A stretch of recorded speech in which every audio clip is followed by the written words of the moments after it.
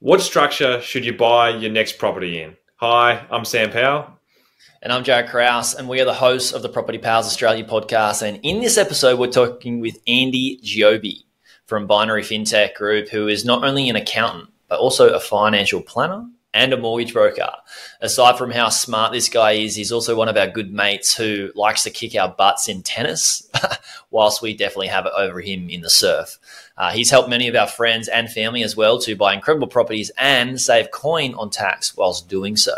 And in this podcast episode, all three of us talk about the pros and cons of buying properties in trusts. Yeah, and we also balance it off with looking at the pros and the cons in buying in your personal name, because it's really important to marry those two together to get the right understanding of which path to go down. Yeah, I also asked Andy how he became a finance broker, an accountant and a mortgage broker, and what that path looked like for him and why he went down that route. Yeah, as well as we do touch on some what structures you should typically run when you're starting to build your property portfolio. And much more. So it's a really insightful episode that we hope you get a lot out of. But before we do get stuck into this episode, I did want to tell you that this podcast is not the only way that we do help people for free. We have our How to Maximize Your Borrowing Capacity mini course on our website. So please head on over to propertypals.au/resources and use this tool to buy a superior asset and achieve a better return on investment. See you on the inside. Welcome to Property Pals, the podcast where we share everything around how to build a property portfolio, from researching areas, financing, structuring, buying, selling, and reinvesting to live a life of financial independence. As a disclaimer, any information shared by myself, Jared, Sam, and the Property Pals team is strictly general and should not be taken as constituting professional advice. You should consider seeking independent legal, financial, and taxation advice from a qualified professional.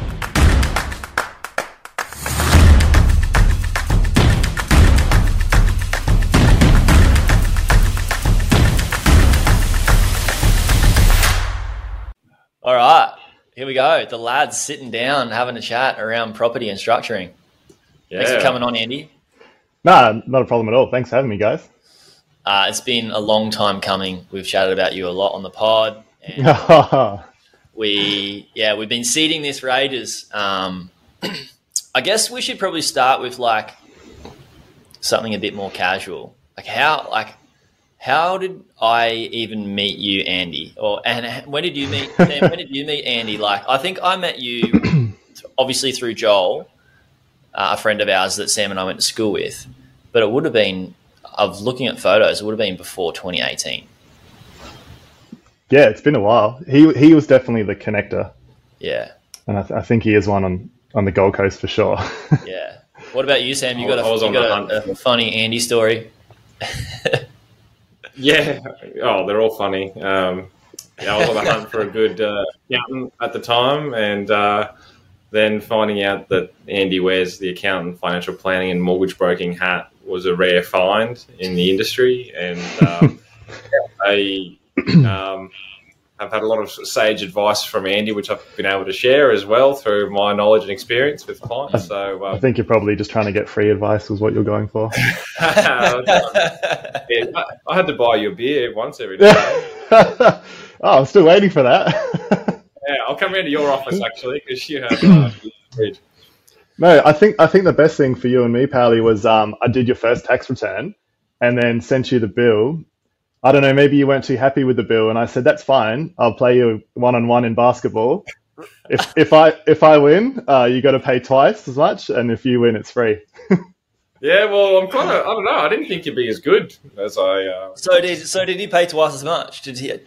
No. He didn't want to play. He didn't want to take it to the court. He just settled the invoice and off he went.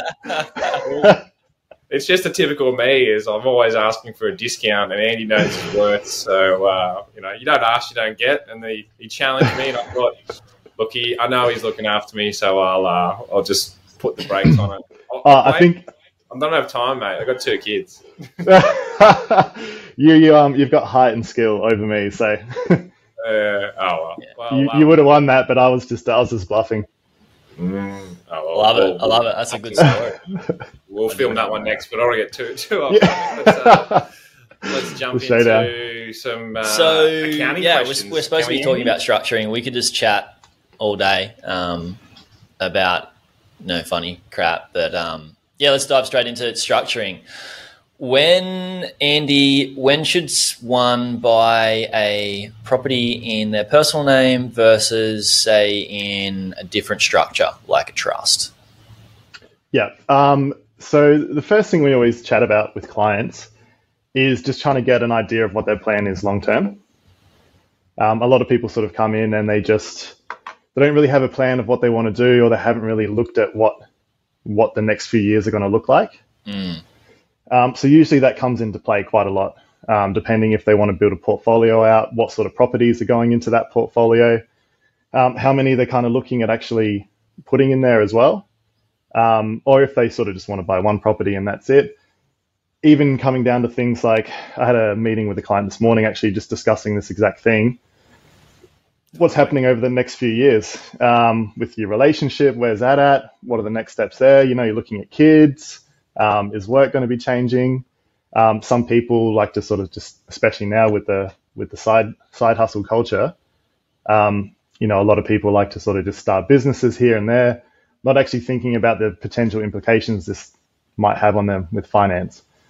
So it always comes down to just like asking as many questions as you can up front, just finding out exactly what's going on, and then really getting an idea of what they're trying to achieve. And then sometimes that guides you with what structure would be best. You also get people who just come in, there maybe a few of them investing together, got a bit of money there and a bit of a backing, and just want to have things done in certain ways.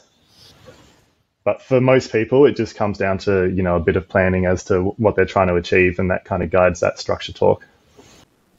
Yeah, so the idea in mind of having a like knowing what your property portfolio is going to look like in 5 or 10 years of what your goal is, then that's going to allow you to know like what your property portfolio is going to look like, and then how to structure from day dot, right? So for somebody, just as an example, somebody has 90K wage, they're going to buy their first property, it's around 500K, and they have a goal of getting to 100K passive income in property, and they want to do it through a couple of residentials, maybe 3 to 4 residentials, and maybe a commercial or 2 down the line. Like, where would they start? Would they just, because I know what I did for myself is like, I just went up and was like, I just want to buy as many properties as I can, and I don't want them against my personal name. So I just did my first acquisition in a trust, which I probably wouldn't suggest. And then I bought my second one in a personal name. So what's the regular route, and why would that? Yeah. And this is the thing that's always annoying, especially with these questions, is it always depends. And that always seems to be the answer to begin with. It's like, well, it depends. The thing here is it always depends on how much money and things you need at the start as well. So if you were going to buy your first investment property and it was going to be really negatively geared, you put that into a trust, and essentially you're not getting the benefits of that negative gearing. If you need to use that money at the start to help grow and help build things and get a bigger refund, and maybe that's part of your overall tax strategy or something you've sat down and worked out, then putting it in a trust is obviously going to stop that straight away. And then there's the other side of the coin is when you're looking at properties like commercial properties, they're usually very, very cash flow positive. So that's something that maybe you want to put into a trust so you can get the tax benefits of distributing that with a bit of flexibility, or the income that generates. Yeah. So awesome. A few different scenarios there, but it always just depends on that person's situation. Maybe they've got a lot of money up front that they're happy to kick towards it, or maybe just based off the rent or whatever they're doing with it. If it's a short-term rental, maybe they've got more income coming out of it, and it is positive straight away, and they can prove that pretty easily.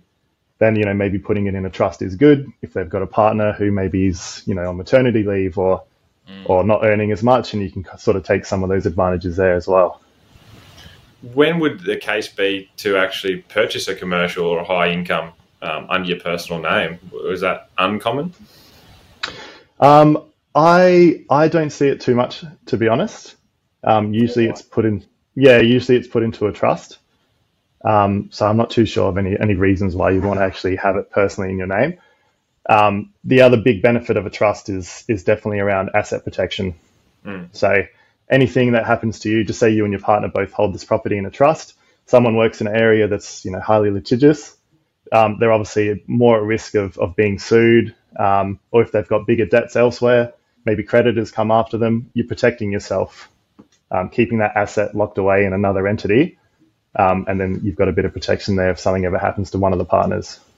And that goes into your situation, Jared. Obviously, you're a business owner, so you've got that risk there. And was that your mindset initially? Yeah. Well, my mindset was like, and from what I heard is that if I want to scale my property portfolio and I want to buy multiple properties, what holds people back is, borrowing capacity. And if I get multiple properties in my personal name, then, that can hold me back because the banks will be like, look, you've got all these properties and you've got this much debt. Like, we might not be able to give you as much borrowing anymore. So I was just like, set myself up to just max borrow. And I'm glad I did do it that way though, because the first property I bought for $400K and we were getting rent straight off the gate for $570 a week. So it was positive, right? So, and then the second property is negatively geared just because due to the economics of like the interest rates at the time, and put that in my personal name, which is actually going to be quite good for my next tax round. Yeah. And this is where it comes back to loan structuring as well, in the sense of, interest only versus principal and interest. Being able to get something that maybe is negatively geared when it's P&I, but is positively geared when it's interest only. And, being able to piggyback off that to help grow your servicing is something that we look at as well. So that, talking about that situation of buying in your personal name, when does it become a tricky thing to acquire more properties in your portfolio if you do have too many in your personal name or too much debt in your personal name? It's always going to come back to servicing for the banks. Yeah.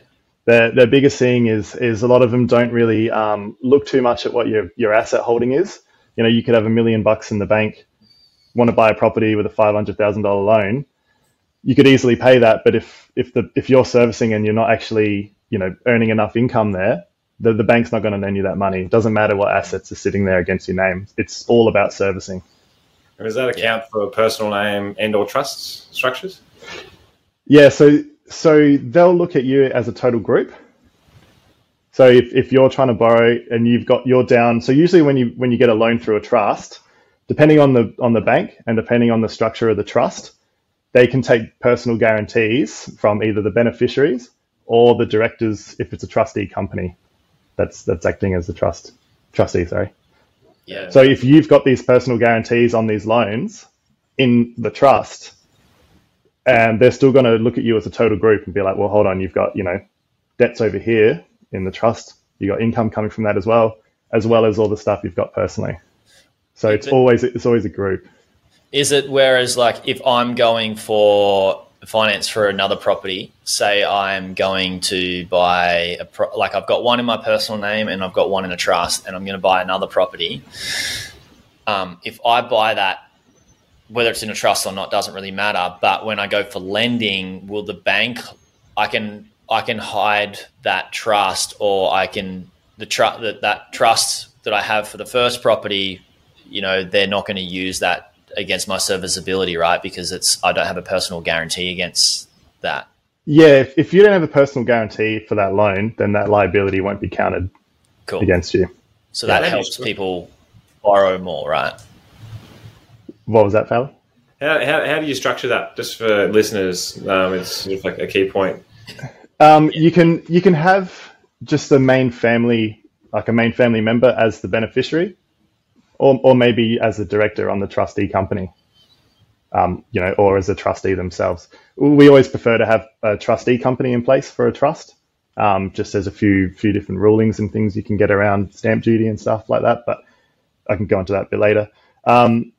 But yeah, it's always it's always if you've got someone who you definitely trust, like a spouse, obviously, or a wife or whatever, and they're the primary beneficiary and the director, on the trustee company, then, obviously that will be attributed against them. Yeah, tell us about the tell us about the difference, trustees, difference in trustees, and why you would choose one over the other. Like, I know that I've just got a discretionary trust and a company that's the corporate trustee of the trust. I'd presume that's pretty stock standard. Yeah, I guess. So the main thing that triggers stamp duty is just a change of beneficial ownership. So when it's held in the trust, it's held on trust for those primary beneficiaries. So if you make any big amendments to the trust deed, that can actually trigger stamp duty because it will look like a change of beneficial ownership. But if you've got so just say you were an individual trustee on that trust, and it was the Jared Family Trust, and you were the main trustee for that, and then you wanted to change out and put family member or something in there, that would trigger stamp duty for that change of ownership. If you wanted to change one of the beneficiaries as well, that could potentially also trigger stamp duty. Right. But if you have a company as a trustee company, and you change that director, that won't trigger anything because that doesn't affect the trust deed at all. Trust deed will stay the same, still got the same company as a corporate trustee, and then you're just changing things behind the scenes there. That's so you can change. Really key point for people who are listening, just to rewind and re-listen to that. Well, you can change whoever controls that trust without having to worry about stamp duty or anything. Because you change the director of the director. Yeah. So a lot of this stuff, this also helps a lot with estate planning as well. So down the line, if you put a primary beneficiary as another family member, you can distribute funds to quite a lot of people related to that person, and then you've got control over changing who the director is of that, who makes those decisions as to where those funds go. So I guess I'd like to just run through the pros and cons of a trust, and then the pros and cons of personal buying in your personal name, because I know that we've alluded to it a little bit, but like maybe we should just bullet point a few pros and cons of a trust, and then we'll move into the personal. Yeah. Main things are the main benefits of a trust is obviously the tax benefits, so you get a bit of flexibility around where you can transfer money. Estate planning. You also get a bit of help on, you can anyway, on land tax thresholds. Ooh, so juicy. And then asset protection is the other one. So they're four pretty big points, to be honest. I'll go back through. So obviously asset protection, we've kind of already chatted about that a bit. With the tax benefits, if you've got money coming into that trust and it's discretionary trust, before 30 June each year, the trustee decides where that or how that money gets distributed. If it's a discretionary trust, it's completely up to their discretion. It can go to this primary beneficiary or that one, maybe 80% to this person, 20% to that person. So what generally happens is you can move that and make it tax efficient. If there's someone who's earning $180,000 and another partner who's earning $60,000, completely different tax rates, they've got the discretion to move the funds where they want. Awesome. So that can get a big tax win there. With land tax, this is one that's going through quite a bit of reform. I'm not too sure how much you've had to do with it, Pally, lately. Oh, everyone buying up in Victoria, and they're the devils in the property investing world, the Victorian government. Yeah, exactly. And we actually had a case the other day. So Victoria, correct me if I'm wrong on this. Victorian stamp duty, this is specifically for trusts, which I'm talking about, is the threshold was reduced to $50,000. And then you've got a percent on top of that. So there's actually a land tax surcharge that gets charged on top of the land tax that you're already paying. Wow. Yeah, the personal name got dropped from 350,000 to 50,000, but I wasn't aware of the surcharge. But that makes sense because often the trust structures incur a lower land tax threshold than the personal name in most states. But that does make sense, and it's a big key reason why at the moment we're out of Victoria for those reasons. There's a lot of unknowns, and the cash flow wise, it just kills any deal that we're trying to marry up with good capital growth and cash flow. Damn, that's crazy. And so with a trust, if you were to purchase an asset in a trust, say such as Victoria, that asset that you purchased in the trust will be separate to like mixing up land tax, like adding land tax together, right? As in from a personal... Yeah, from a personal to a trust, like it doesn't. Yeah, so that land tax will get charged to that entity. Yeah. And I think they charge it, I'm not sure if they charge it monthly or maybe quarterly, but it's...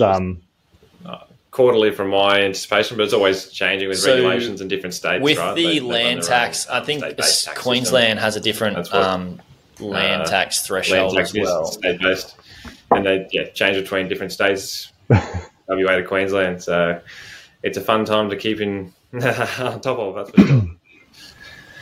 Cool. Yeah, I think we missed a bit of that, Pally. Oh, the recording should have got it. Okay. With this software. So there's a benefit with those two benefits. We've been through those two benefits. What were the other two? Estate planning, which we chatted about. So with estate planning, you can put other family members in there as primary beneficiaries. Generally, a trust can stay, open for 80 years. You can put different rules in the trust of how they operate and how you want things to go if someone passes away and what happens to those assets. So you can kind of be creative with what you want to happen to the assets that are held in the trust if you were to pass away or something was to happen. So it gives you a bit of flexibility around what happens there with avoiding taxes and things like that, as opposed to, if a property that you're holding just passes to someone else, usually they've got a couple years to do something with that property. So if my parents are holding a property, investment property, or even just their home, they pass away and it goes to me. If I don't do anything within 2 years and I start using it as an investment property, then I'll actually have to carry on the tax implications from a CGT standpoint. You can... Sorry, just at the end, so at that 2 year period, this is a good point to hit home because it's quite relevant to a client I'm dealing with at the moment. My interpretation was, well, that becomes essentially an investment product. If it was your grandparents or your parents' principal place of residence, so there's no capital gains tax involved. Up until the date that it transfers. So the date it transfers, and then you have 2 years from that transfer to sell it, or is... Yeah. So you'd need to get a valuation on the date of transfer, and then that becomes the investment property, but you can hold it for an additional 2 years and sell it without having any capital gains tax. Holding it for an additional 2 years from when you get it, and you're using it as an investment, or you just mean as a home? As a home. So your parents pass away, and then you've got that the transfer of title goes into your name. You've got 2 years to sell that asset without having to pay a capital gains tax. Is that correct?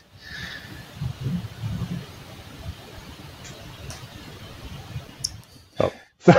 Sorry, mate, I lost you on the end of that. My internet connection is rubbish. I'll let you two run with this.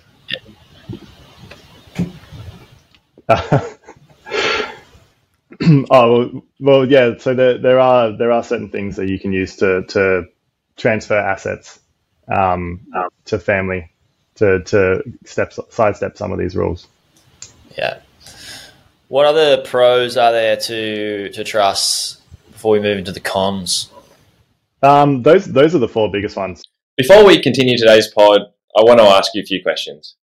What is your property investment goal? What type of properties do you want to own? How many? What size valuation property portfolio do you want to own? And how much net income do you want to be earning?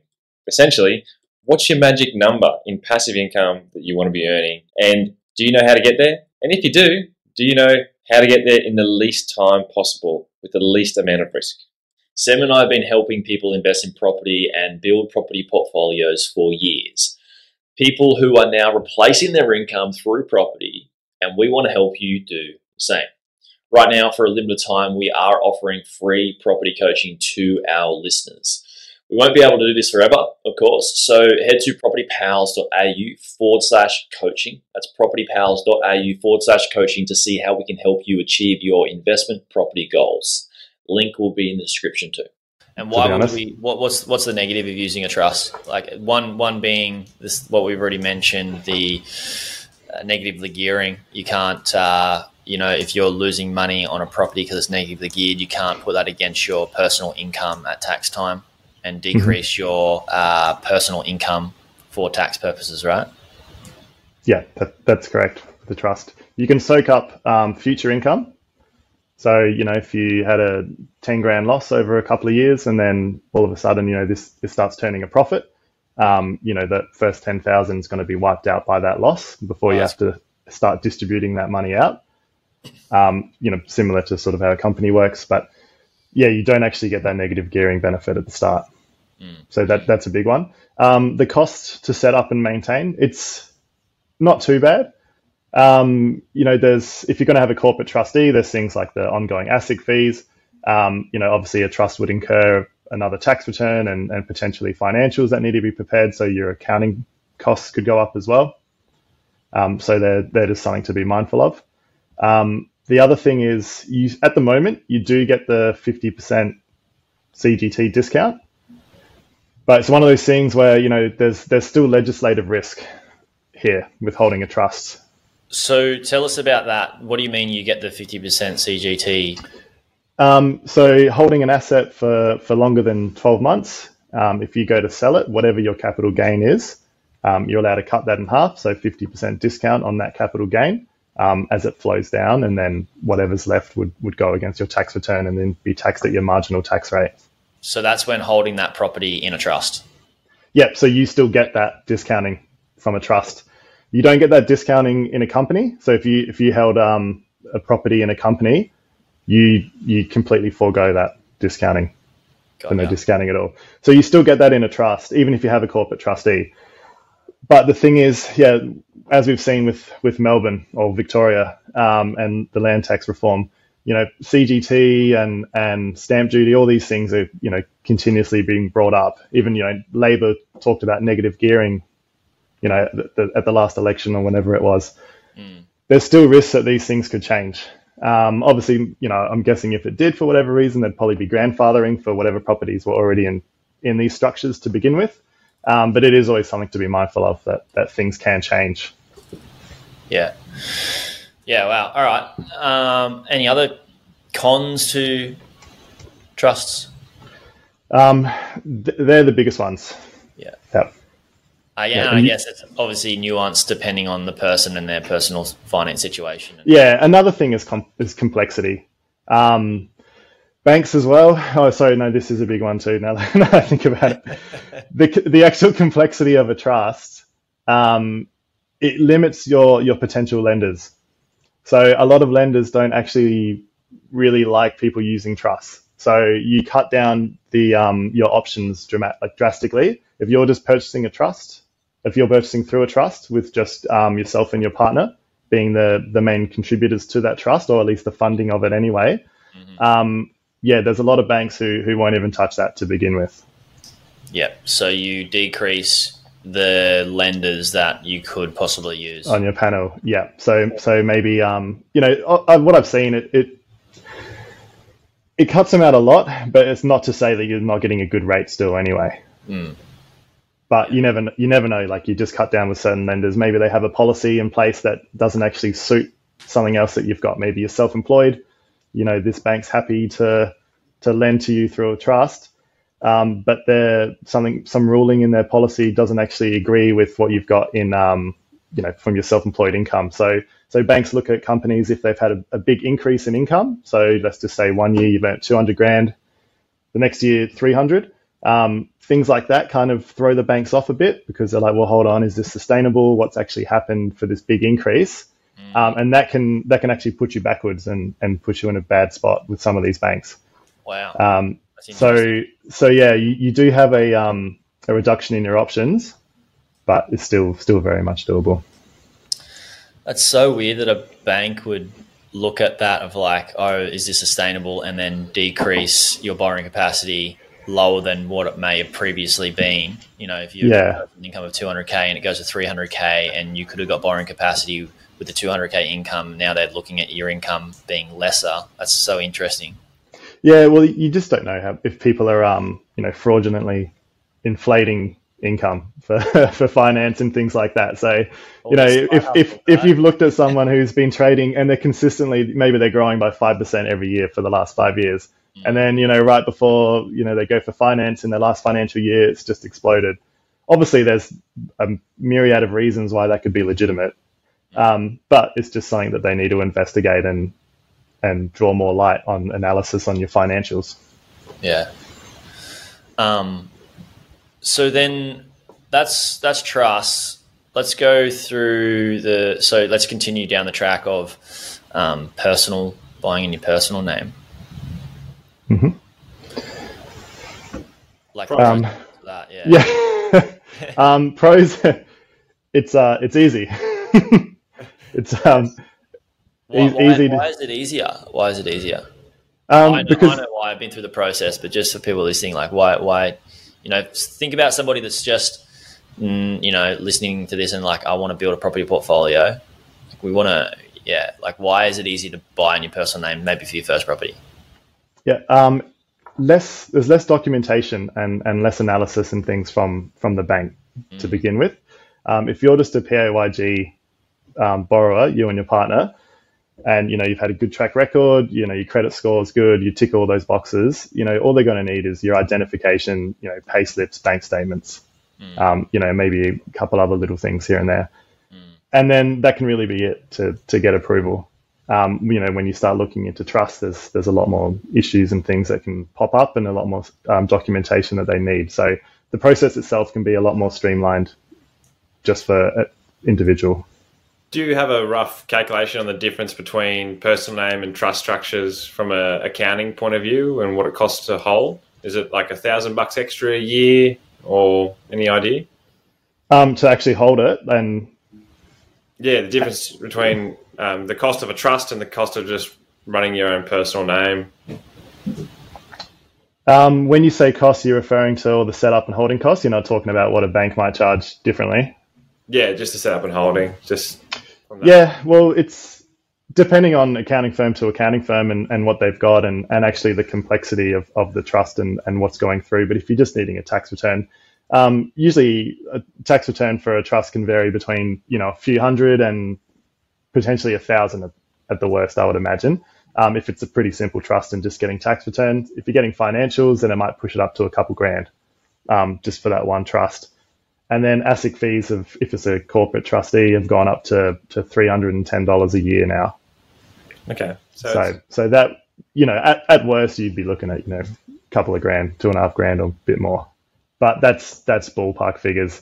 A lot of accounting firms charge a lot of different stuff. No, but it's just good to know because people will see they're going, oh, it's probably too expensive for me to hold the trust, so I'll just go my personal name. And they're foregoing the risk issues with your personal name. So it helps them go into the meeting with their accountant with a little bit of knowledge and they can be more open and understand what is the best process for them. Yeah, and there's obviously a cost involved in setting up the trust as well. We always advise people not to just go online and do a DIY company or trust setup using whatever website. I was going to ask you about this. Yeah. So why not though? Because this is really good. Because a lot of people are like, I can do it for like $500 on myself online. But why not? Couple of reasons. One thing is you could make a pretty big mistake by putting the wrong person in the wrong place. Mm-hmm. Even potentially, getting the shareholding wrong on a company. Maybe putting the wrong person as a trustee or someone as a beneficiary or other way around or having the settler as the wrong person, or even having with trusts, if you set yourself up as the settler, the primary beneficiary and the trustee, then that trust is essentially null and void. Like you control every single part of that process and the ATO is not going to allow you to do anything with that trust if it came under the spotlight, that is. So there are a lot of mistakes you can make. You set up a trust incorrectly or a company incorrectly, and then you start using it. there can be pretty big tax implications down the line if you need to unwind that or make some changes. So it's always good to sort of sit down. We usually just send them a questionnaire. This is what we're going to do. Who do you want in this position, this position, this position? Explain what each of them are, how they all work, what the roles and responsibilities are of each, and then really get a good understanding of who's going to be in what position and why. And then really, educate the client on what that all means and what their obligations are as well. Yeah, awesome. Now, is somebody coming to you with 90, 80 to 100K wage, and they're like, I want to build a property portfolio, and they want to buy their first property. Maybe their borrowing capacity is, they want to buy something for around 500K or something for their first property. But they do want to get it to that stage where they've got a few properties and they're getting 100K passive income, down the line. What would you typically suggest them to do in terms of starting with structuring? Would you suggest buying first in their personal name? And this is very general. This is very general, right? It's obviously going to be very different and dependent on a few different things for different people. But would you generally recommend somebody to start buy one or two in their personal name first, or what would you suggest differently? Yeah, generally speaking, if it's going to be residential property, and they're borrowing 80% or maybe 90%, LVR, then it's, usually best to put it in their personal name, especially if their income's around that, 80, 90, 100 grand. They're going to need every dollar that they've got coming in. You never know what's going to happen. I'm sure Sam has seen this a lot too. You never know what's going to happen to the property, other costs and things that pop up. So if you're trapping all those potential negative gearing and all that stuff that can contribute to a bigger refund and help with cash flow, you're better off kind of doing that in your personal name, especially at the start, with residential to help you build that up. The big thing we look at is just the structuring of the loan in the sense of interest only, to try help them get cash flow, because obviously cash is king, especially early on in the investment journey. So you want to make sure you're sort of freeing up as much as you can and you're not sort of tripping over anything to begin with. Yeah, awesome. And would you recommend people to buy more than one in their personal name before they start moving into a trust? Like, say they want to get to 4 residential properties and then buy a commercial over a few years. What would the next step be for somebody?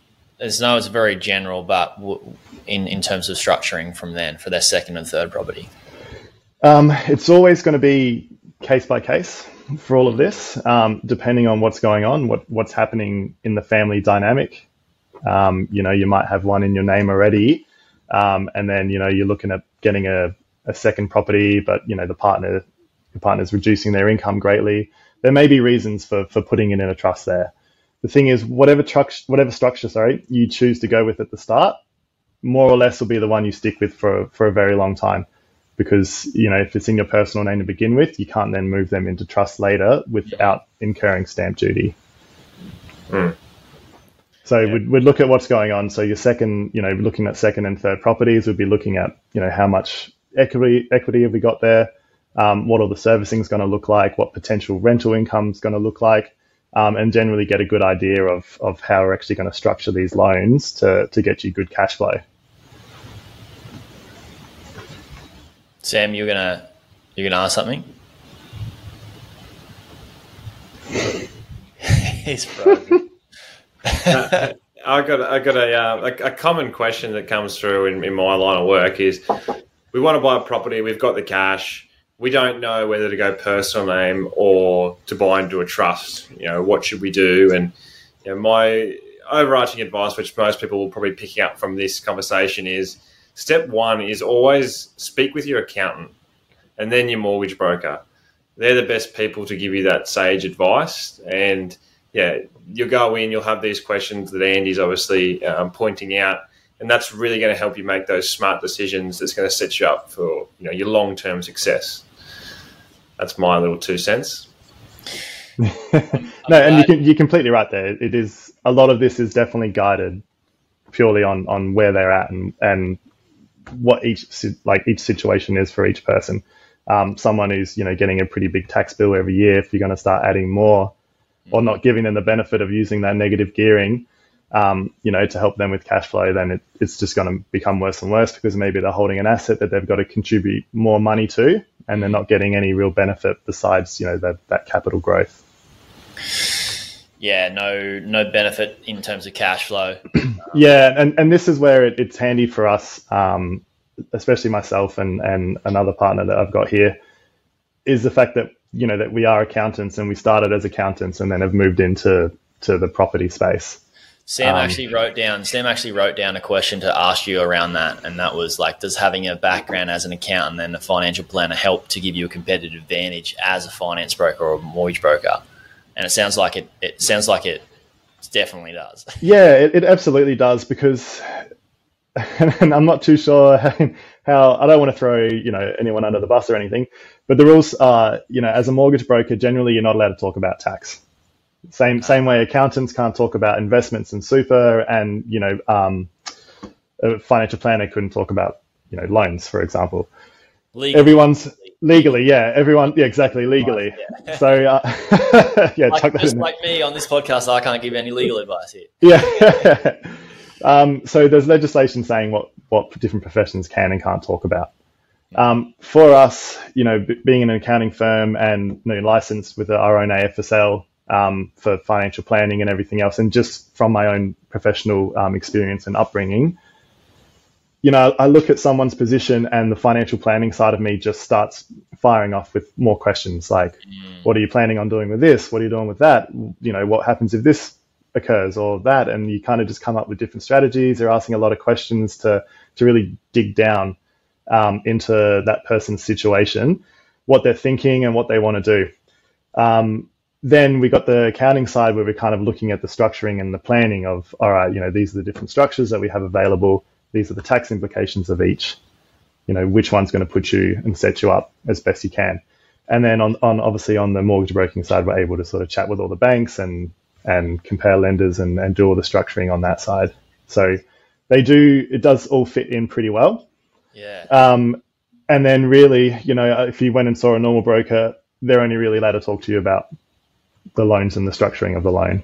Yeah. And, they couldn't really give you any tax advice and things like that legally. Structuring advice on set your trust up this way. And you can still, talk generally about things, but as soon as you start diving in and asking questions, that kind of triggers rules around what's personal advice. Yeah. I have spoken to finance brokers where I've said, what should I do with what entity should I purchase in, stuff like that. And they, some will allude to certain ideas, and then some will just be straight up like, look, you're just going to have to speak to your accountant about it. So yeah, and I see that all the time. People come and they say, oh, my accountant or my whatever said to do this, and it's like, well, no, that's that's wrong. That's wrong because of this and this. It doesn't happen all the time, and obviously there are a lot of good brokers out there. But the other thing for us is, coming from the accounting and financial planning background, it's all about just building long-term relationships. So we don't want to just be transactional. There's a lot of brokers out there still in the space that it's just transactions. It's all about volume, getting people in, getting the loan done, see you later. There's no back-end service. For us, it's just, getting in, building trust with someone, getting an understanding of their situation, what they want to achieve next, and then you kind of you go from there and you end up having them for a long time. Yeah. And we've got clients that I've known since I very first started as an accountant who are still around now with us. So yeah, it's the best way to go because you're, they're winning and you're winning long term versus just churn and burn approach in business is just crazy. So much effort for little reward. Yeah. And that, it kind of cuts both ways too, because sometimes we're a bit selective with the clients that we do work with. Especially from, a lot of all these cashback offers and things that were going on from banks. You do kind of get the usual, tire kicker who comes in, asks a few questions, trying to get some loan advice around stuff. Maybe they do do end up getting a loan for them or refinancing. 6 months later, they refinance somewhere else and they're just chasing these cashback rewards and things like that from banks. So, you've got to be a bit selective around that. This is a key reason why it took me years to find somebody like Andy, and why I wanted to bring him on is just having someone like that and not blowing smoke up your backside, mate. But the three hats that you wear, I mean, it's a game changer, and I just wanted to, I guess, let people know that just through this conversation, obviously seeing why you're a close business associate of ours as well, and you're obviously my accountant, and it's just great to have that knowledge source in my back pocket. Oh, same with you, mate. That's why I pester you all the time now. That's why we're getting you on, Andy. This podcast is used to just get free advice on tax, financial planning, general. Well, and that's the biggest thing here is education.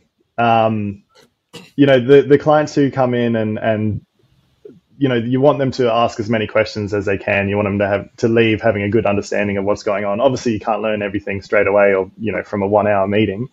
But it's just that continual education for the client so that they're comfortable with what they're doing, what the next steps are going to be and why. And then, they feel good leaving, you feel good that you've helped someone. And that education part is huge because a lot of people just don't really know enough about all this stuff.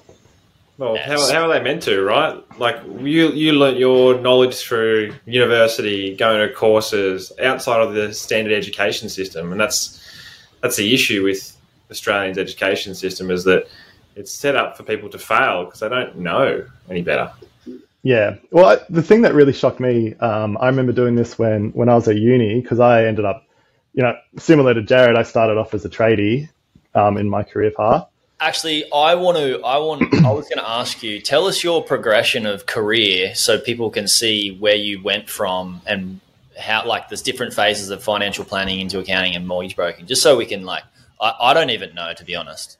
I knew you were trading, but, I'd like to hear, yeah. Oh, man, my story's got a bit of a naivety in there as well. So I left high school and went on to be a tradie. I'm originally from Adelaide.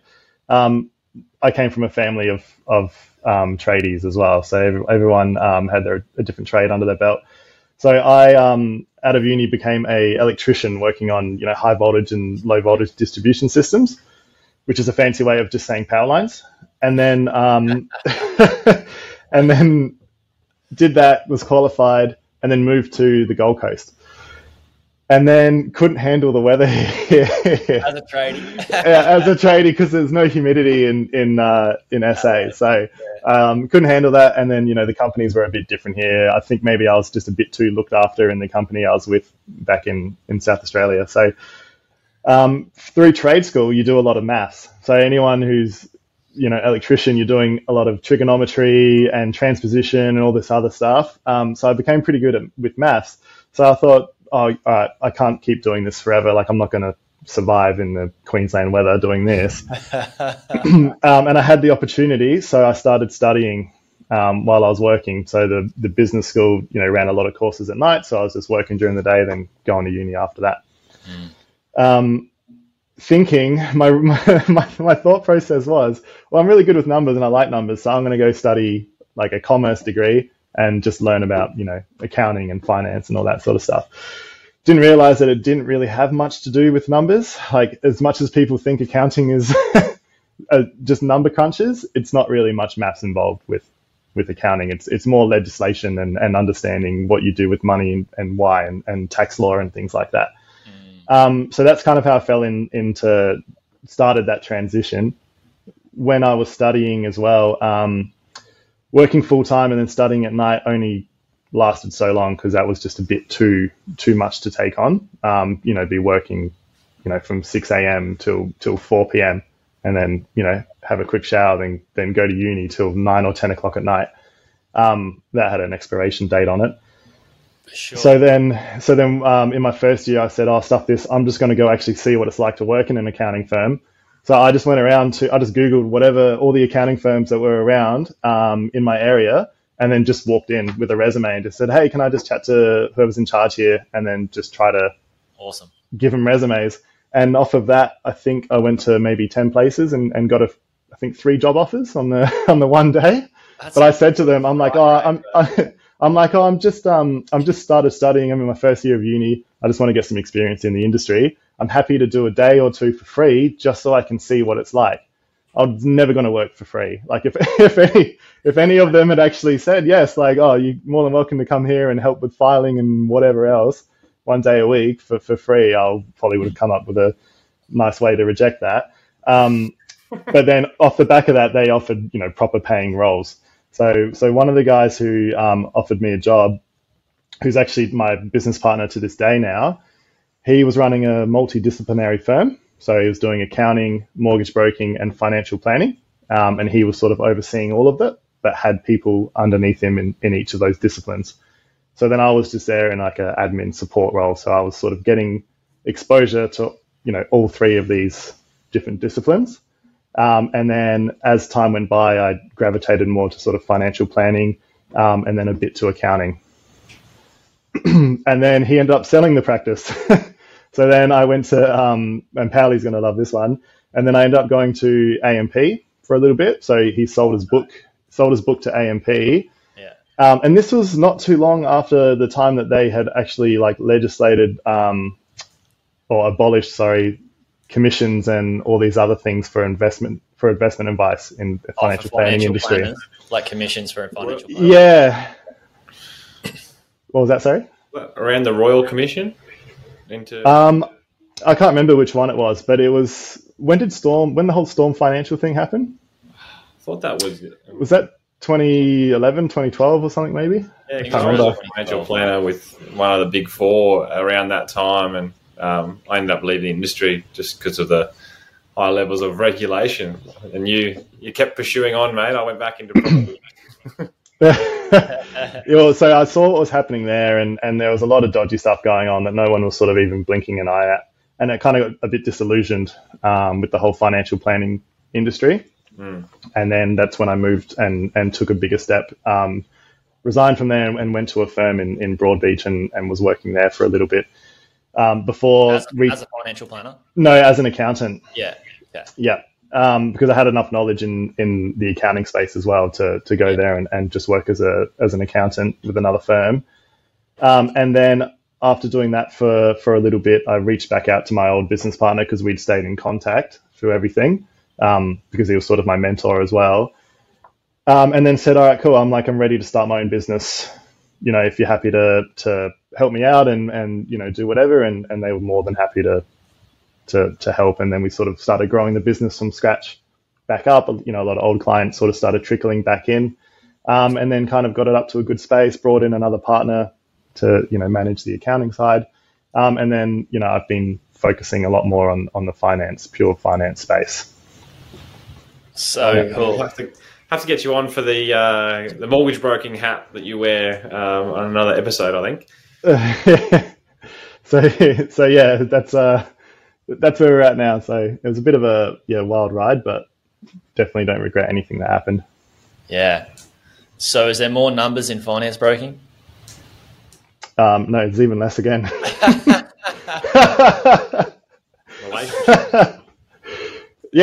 Yeah, that's it. Yeah, being a people person, and then understanding a lot of that. I'd say financing, more the investment space is where the numbers come in if you're going into analysis and whatnot. But no, nothing what I thought. And whenever I chat to people, everyone just thinks if you're an accountant, you're good with numbers or you've got a calculator in your head. But that couldn't be further from the truth. Just a boss at keeping up with legislation. Yeah, that's it. Yeah, constant CPD. Yeah, all the time. Love it. And Sam, do you have any questions for Andy finishing up at all? No, I think we've touched on a few key points, and obviously really grateful for his time. And I'd say there's definitely more to delve into. And if people do have any questions, obviously please leave some comments below. If you like Andy, if you don't, I'd like to hear that as well. But there's definitely a number of questions out where you take that accounting hat off and you put onto your mortgage broking hat, which would really benefit the community. But once again, we're just mindful of your time, and thanks very much. Yeah, thanks. No, thanks for having me. It's been good. look forward to coming back. Yeah, well, we're definitely just scratching the surface. Yeah, no. Next time we'll chat more. The knowledge carrot of Andy Giobi. So where can we find you, Andy? Yeah, so on the mortgage broking side of things, so Binary Finance is my company. So you can just go to our website on BinaryFG, so F for Fred, G for goat.com.au. So binaryfg.com.au. We'll put links to that show notes as well. And guys, if you want a personal intro to Andy, just let us know. hello@propertypals.au, and we'll do an intro. We'll probably talk about some of the people that you've helped with finance and some of those stories next time. Yeah, well, I've got plenty of stories even around stuff we've chatted about today. A lot of things that one small rule just completely changes the structure and the path that you go down. Love it. All right, everybody, thanks for listening, and we'll chat to you soon.